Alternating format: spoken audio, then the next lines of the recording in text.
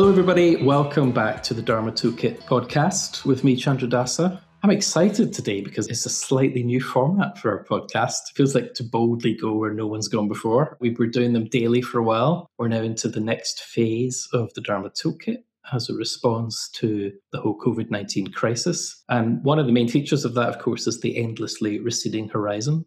Nobody knows what's going to happen, which is sort of both terrifying and liberating in some ways. And we've been marking it by looking again at the things we're doing to respond to the crisis as a Dharma community. These podcasts have been all about connecting with the community, giving people an opportunity to hear stories and voices from all around the world, folk they may or may not know, but who nonetheless have some sort of relationship to them in Sangha, in community. And in some conversation with one of her good friends who's been on the podcast before, you'll meet her in a wee minute, we decided we'd try and do some podcasts that would be live, some live events that you could come to while they're happening, the raw excitement of the moment, as it were. And we thought we'd do a little pilot today to test out and see if it works. So I'm very happy to say that today we're going to start a series of conversations, I hope, I guess touching on various different things. One is meditation.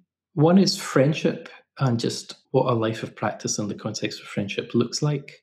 And there are two guests, and the people who are going to help us do this little live experiment are Paramananda and Viveka. Paramananda and Viveka will do a much better job than I will of expressing their friendship. But I've known each of them for quite a long time, and I've always been very touched by their connection and the mutual importance of that connection when they speak about each other, I suppose, as a kind of evocation of what it's like to have friends in a Dharma life. And so I'm really thrilled that they've agreed to come along and just open up a space and invite us all into it. So first of all, I'd like to say hi to you, Viveka, over in California in San Francisco. Thanks for joining us so early in the morning. Hi. So Chandradasa knows my routine is whenever I meet him for these podcasts, I say, hold on, I'll be right there. I'm just going to go get my cup of coffee now. It's nice to be back, and nice to be back with Paramananda as well. And then zooming across America and then zooming across the Atlantic, we have Paramananda in West London rather than the West Coast. Paramananda has a long connection to the West Coast of the US. He helped found the San Francisco Buddhist Center. Viveka got involved in our Dharma community through that center. And Paramananda's sitting bathed in glorious light in his living room still. Hi, everybody. I never quite know what to say when I'm on this Zoom, but it's nice to be with you. I'm not really with you, am I? But anyway, it's nice to be here with Chandradasa and Viveka, even though they're not really here, they're somewhere else. But we're kind of connected in the ether, so that's an interesting phenomenon. Yes. None of us are here. None of us have any substance. None of us are really here, are we, anyway? And yet you are listening to us. So there you go. That's your Dharma mystery for today, people. So one of the things we're going to do with this is use a different format from normal. We're going to have some conversation that will emerge, but we want to structure it a little bit. So we're going to begin each of these episodes with a poem read by either Paramananda or Viveka. And then we'll have some sharing around that of practice and perspectives, opening up the space. And then we're going to finish each episode with a short practice so that it is a bit more grounded in experience, even if none of us are really here. So Paramananda, I think you've got a poem for us today to start us off. I have, yeah. I suppose the first thing I'd like to say, actually, before I recite the poem is that these days, unfortunately, I'm severely partially sighted, so I can't actually read anything. I've been doing this, I don't know, for maybe 15 years now. I memorize these poems that I use quite a lot in my teaching. But one thing I've realized about memorizing poems is that when you go back and check them against the original text, they're nearly always slightly imperfect, which I quite like. You sort of remember them in a slightly different way, so they might be slightly imperfect. Anyway, this is the James Baldwin poem, and this seems quite poignant and potent in this particular time we find ourselves in. So this is For Nothing is Fixed by James Baldwin. For nothing is fixed forever, forever, forever. It is not fixed. The earth is always shifting. The light is always changing. The sea does not cease to grind down rock. Generations do not cease to be born. And we are responsible to them because we are the only witnesses that they have. The sea rises, the light fades. Lovers cling to each other, and children cling to us. The moment we cease to hold one another, the moment we break faith with each other, the sea engulfs us and the light goes out.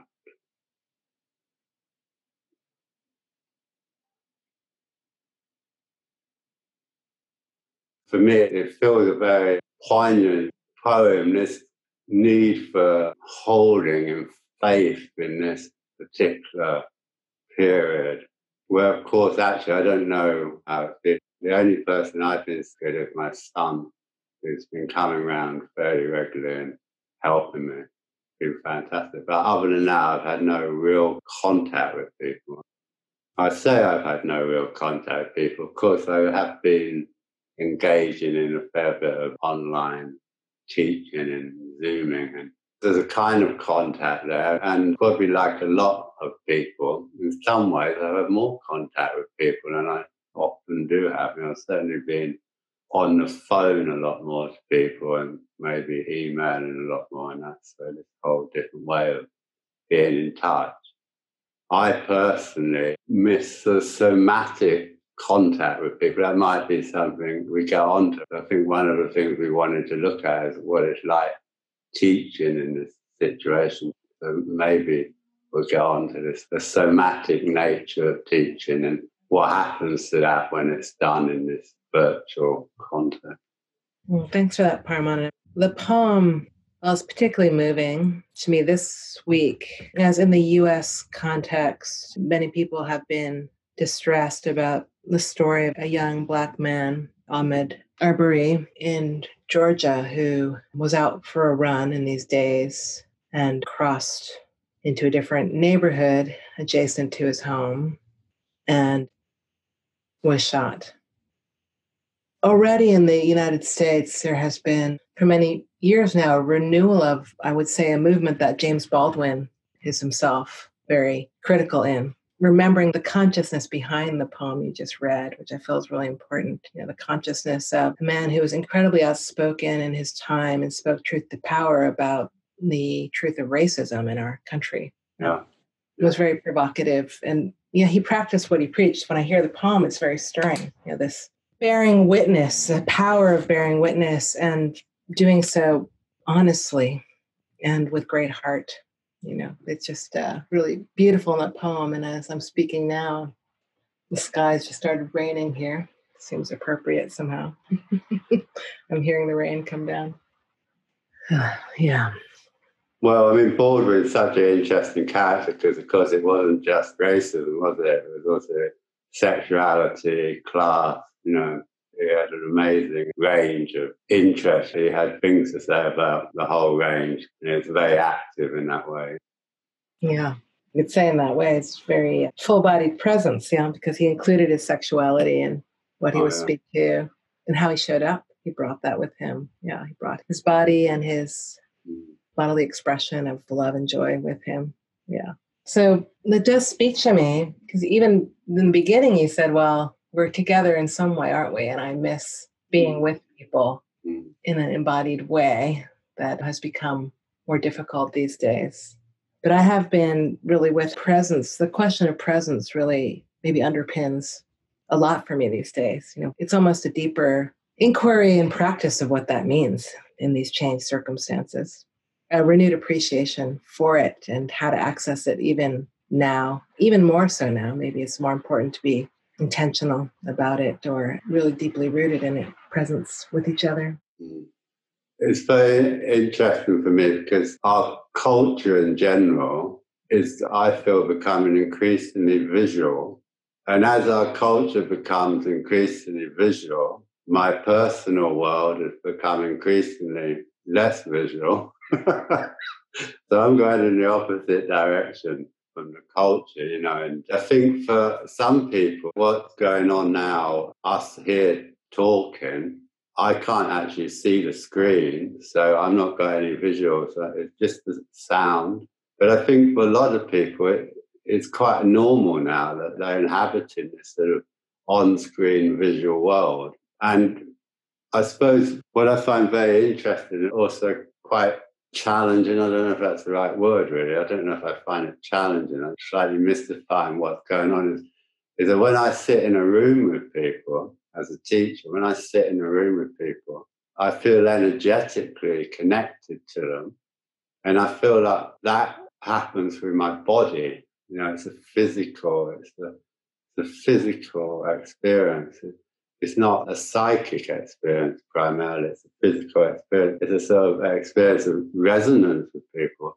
And I can get little glimpses of that, little fragments of that when I'm doing work over a video channel, or I'm talking to you now. I can feel, but there's something also not there, isn't there? There's nothing not there, something that, well, for me anyway, that's not there or is harder to access. It's a different type of imagination, which is ill-suited. Well, I shouldn't be saying this, should I? Because I'm doing this. In a way, I'm just interested in how it works for people. Yeah, I like that you invoked the word imagination when it comes to actually connect, the act of connection, not only physically or visually being arranged together.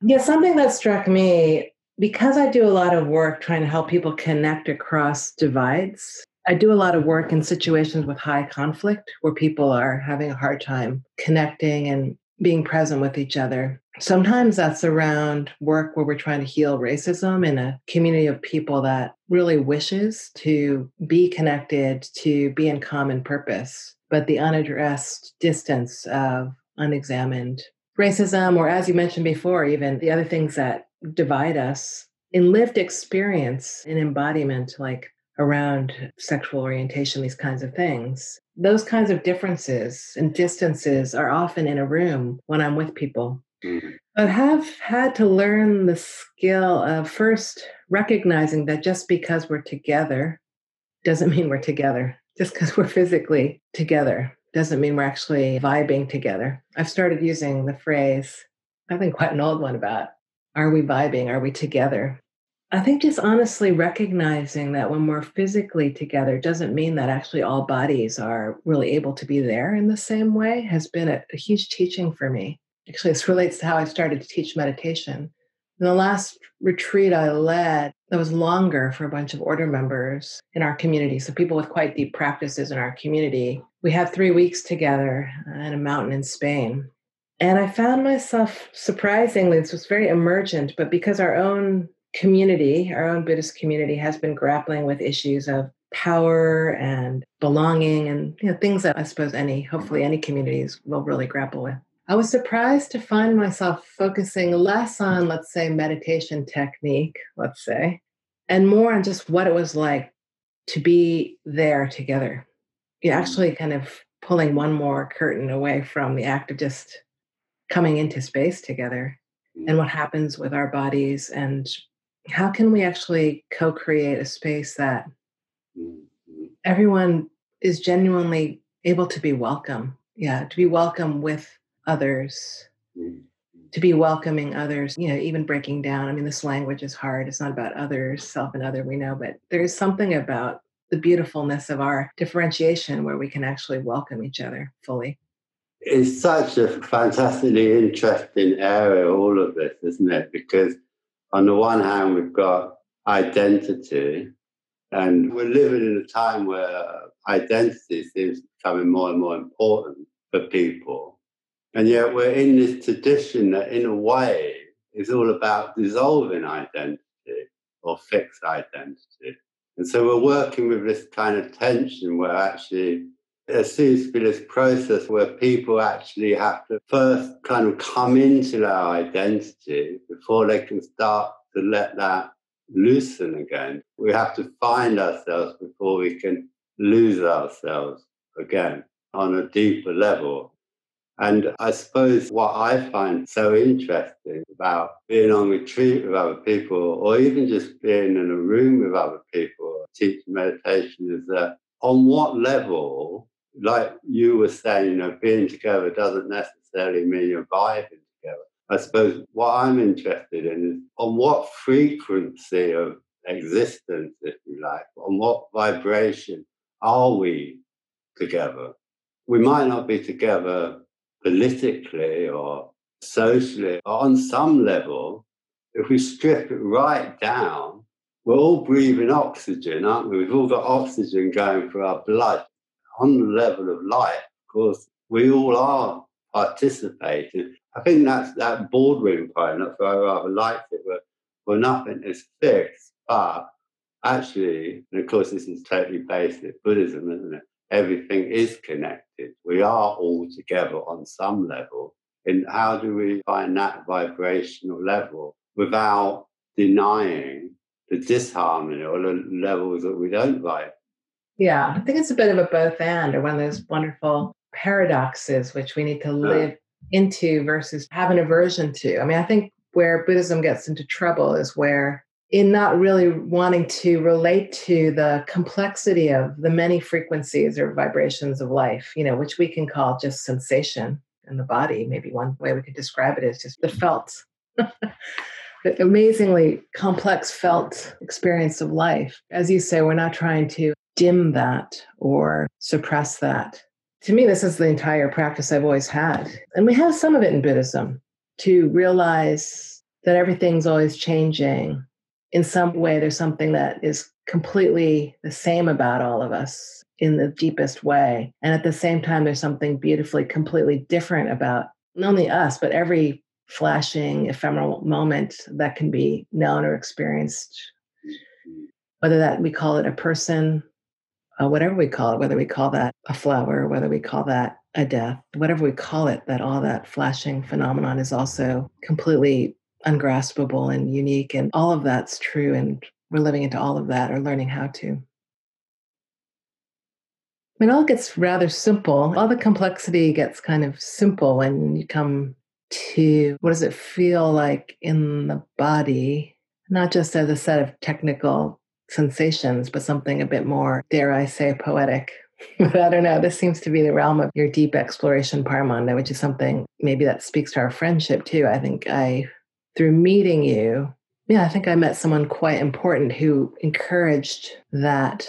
And especially for me, coming from an identity where a training, where in my culture, some of the ability to witness multiple generations and the incredible rise and fall of what my Chinese ancestors have lived through, there's a kind of deep, deep reservation when it comes to emotions. Of course, the lie would be, the terrible stereotype would be that Chinese people are not emotional, which some people sometimes say from a dominant culture view. But I would say that the superpower of my training was more to contain that emotion and maybe get very good at saying, okay, or no, thank you. You're not going to be very important right now. And I really appreciate that, and that there's a lot of perspective I learned, or the ability to have kind of a long, long view. But I suppose one thing I was looking for when I came to meditation, and also when I realized meeting you was significant, was I wanted more vulnerability to be available in how I was in myself and how I related to other people. And I know that other people wanted that from me too, because of the kinds of complaints I would sometimes get. Yeah. So there's something about meeting you and what you have been consistently interested in or lifting up as important for human beings with the body. So yeah. One of the questions I want to ask was, when I met you, how old were you roughly when you came to California? And I was wondering how those themes became more alive for you then, because you were really at that time becoming more of a meditation teacher. I suppose you had been already, but you were really, just going for it, or really, really just spending a lot of time with people around meditation. Well, I was born in 55. My time in America more or less coincided with Bill Clinton's two presidencies. Yeah, you were in your mid-30s, I would say, yeah? At 36, 37, I think. You were starting to write. You ended up writing your first book around that time. Yeah, so I was just curious about what was going on for you at that time when you were really giving voice to much of this and beginning to write about it, let's say, write a book. Before I got involved with Buddhism, I was a psychiatrist, social worker, but I got quite disillusioned with the whole sort of linguistic, I mean, I love words actually, but the whole therapeutic model in that largely didn't include the body. And so when I came to Buddhism, when I came to meditation, Buddhist meditation, I was already very interested in the body, the sort of physicality of being, you know. I've always found that sort of vital, really central, you know. I've always felt, and I do still feel this, I don't want to go into a sort of doctrinal thing about this, but, you know, this idea that self is primarily viewed never made any sense to me. For me, myself is primarily a feeling, you know, it's a feeling of self that I have. You know, I think we have a feeling of self. It's not an idea. I think ideas, they're not unimportant, but they're kind of tertiary, aren't they? They come on the basis of a physicality of, you know, we exist. I've always been very resistant to this idea of splitting spirit and body, I suppose. I've always wanted this embodied. I suppose poetics for me, if you take something like that bordering poem, it's got a lot of body to it. You know, good poetry, I think, nearly always has a physicality to it. And I think meditation should always have a physicality to it. It's so interesting what you were saying before, because I think a lot of people get into meditation because actually they want to disappear.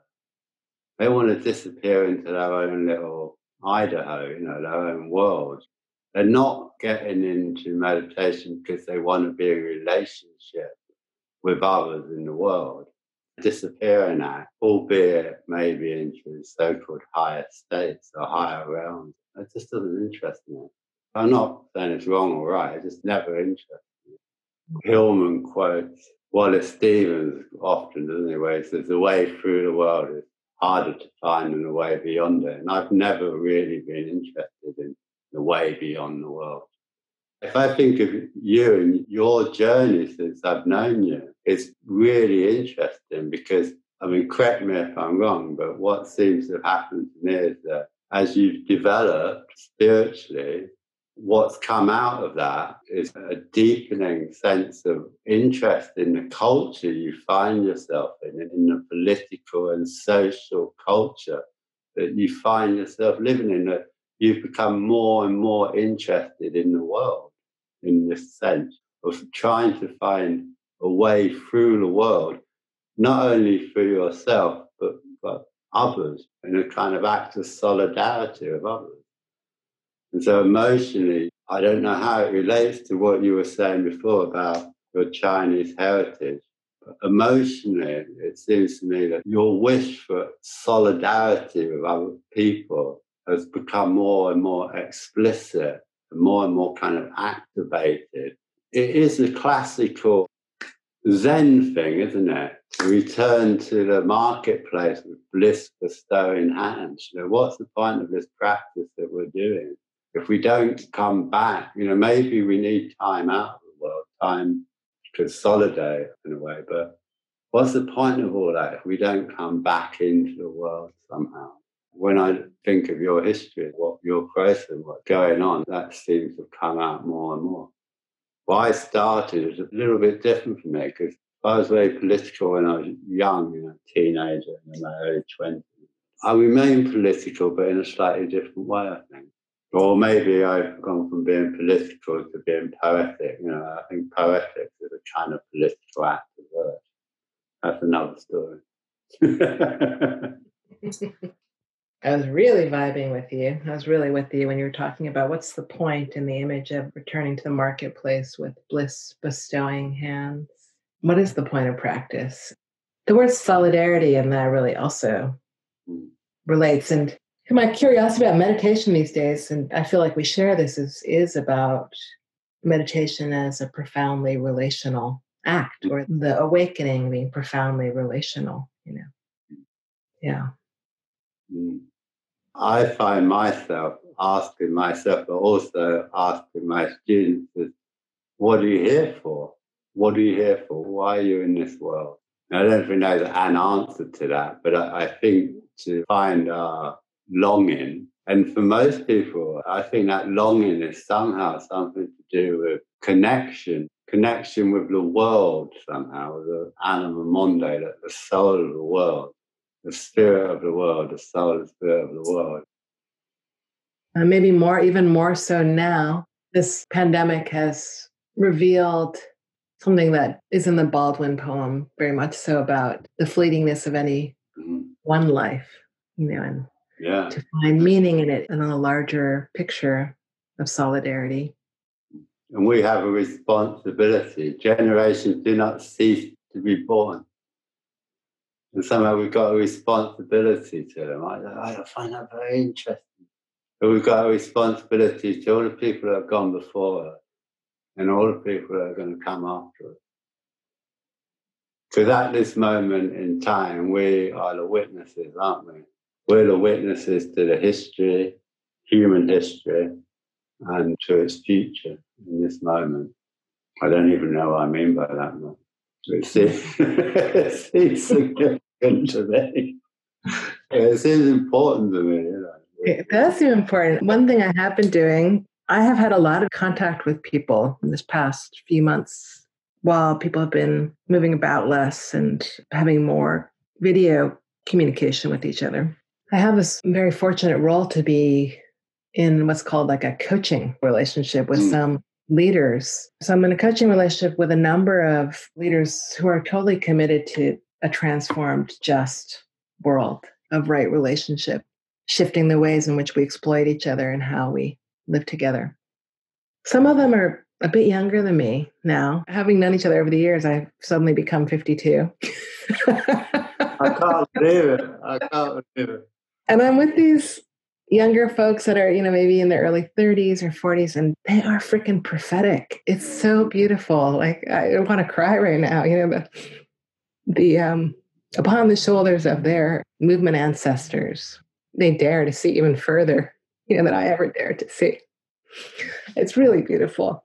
And I feel like I'm so present with them because I know that they matter.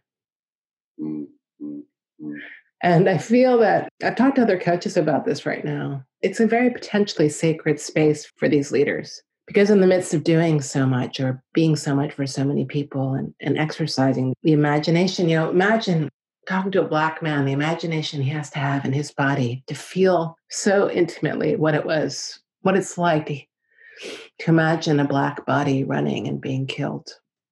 And speaking to a leader who's grieving that and still, he needs to be able to grieve that, but still be there for his family and his community and have an imagination of a life where he can come home to his family every night. And just bearing witness to him, it feels so important, feels so important. And the space feels quite sacred that these folks can show up and be with the fullness of their experience. The coaching pact is one where the coach pledges complete and honest presence with somebody. Anyway, so what you're saying, I feel quite strongly. Well, this is it, isn't it? This comes back to this embodiment, doesn't it? Because when I'm hearing you talking there, it's very obvious that you're feeling it very deeply. You're feeling it in the body, aren't you? You're feeling it on a cellular level.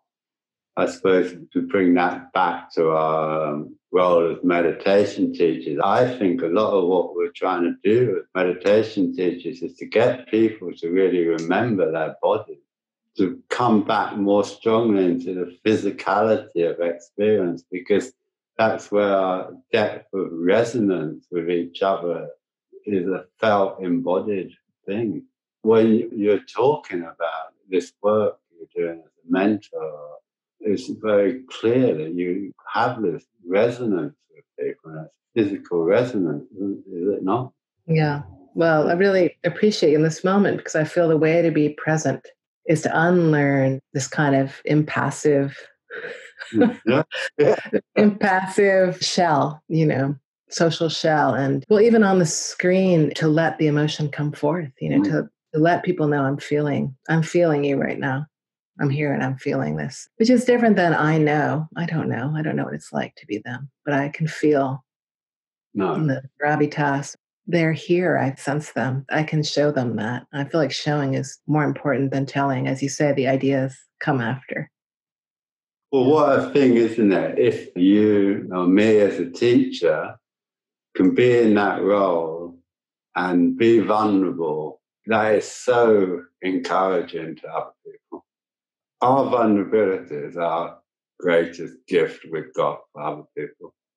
I feel that as a teacher, So the ability to be vulnerable, but actually within that vulnerability to hold ground, to keep your ground. And that vulnerability doesn't mean collapsing. There's a strength to that vulnerability. And that empowers, I don't like these words, I empower, but that gives other people permission, or, again, I don't like these terms, but you know what I mean. Yeah. Well, maybe it breaks a kind of toxic power modeling. That impassivity can be a way of holding a kind of toxic power. Yeah, it's like deeply being with each other. I was talking to another Buddhist teacher about Buddhist terms, which try to convey this sacred opening to reality, the fuller reality that the Baldwin poem describes. And there's traditional words like, it's so hard to explain that there's a suchness. It's just suchness. But I was saying, I wonder why we don't say withness, being with. It's just withness. It's just a strong feeling of being with. That's another way to describe it. And that's more these days, more than anything, how I feel the reality of our situation. I was obviously moved listening to you there, Viveka, and this suggestion about being withness, that idea. I was remembering listening to a Dharma talk by the person who ordained me, just evoking compassion and the word anukampa. It's often translated in the Tibetan tradition as compassion, meaning to sort of vibrate with. Like you have to vibrate with people if you're going to, you tremble with them, you shake with them, if you're going to really feel them and have a compassionate response. The image that came to mind with James Baldwin was, like many people, I sort of had a passing connection to Baldwin, but I watched the documentary about him that was made a couple of years ago, I'm Not Your Negro. Oh, and it's a strong film. And what particularly struck me, going back to your conversation at the start, Paramananda, was the visual aspect of it. I'd read Baldwin, so I'd read his words for myself in my own voice or internal voice. I'd heard him read, because he's quite famously a very beautiful reader of his own work. But watching him on screen, and particularly this clip of him in the famous debate with William F. Buckley Jr., which I think is actually called In the Firing Line or something like that. It's like, and the sort of just sheer physical, bodily, somatic courage of Baldwin hanging out there in the kind of epicenter of the worst of the times in the mid-60s. I'd guess these days it's like the heart of privilege of a certain kind. And you can see like he's so physically present, but he's vulnerable, but he's also not intimidated. And he's completely passionate and in touch with his emotions, but he's not overwhelmed. And he is just speaking, and he's not breaking connection with Buckley Jr., and he's not breaking connection with the audience, but he is just saying what needs to be said. And I remember actually finding it quite shocking and watching it, just thinking, oh my goodness, I started watching this documentary, and within 10 minutes I was completely electrified by something that was transmitting even through all those years of film. And there's something about that kind of space in the poem and that kind of space you're talking about with meditation, the sort of vulnerability and the strength, where you are just kind of shaking with people and you're not afraid of it, is like beautiful. So I don't know if you want to read the poem for us again, just to take us into the space of meditation. That seems like the way in and out of the conversation side of it. Well, thank you. That's lovely, your reflections on Baldwin. For Nothing is Fixed by James Baldwin. For nothing is fixed forever, forever, forever. It is not fixed. The earth is always shifting. The light is always changing. The sea does not cease to grind down rock. Generations do not cease to be born, and we are responsible to them because we are the only witnesses they have. The sea rises, the light fades. Lovers cling to each other, and children cling to us. The moment we cease to hold one another, the moment we break faith with each other, the sea engulfs us, the light goes out.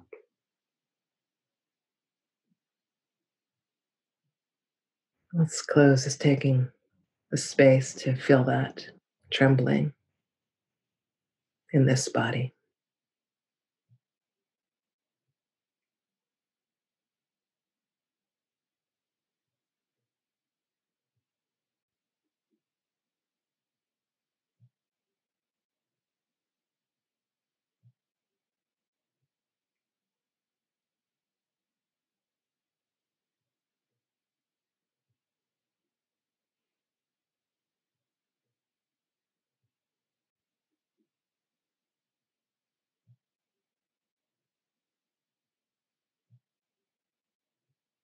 And imagining the body of the world.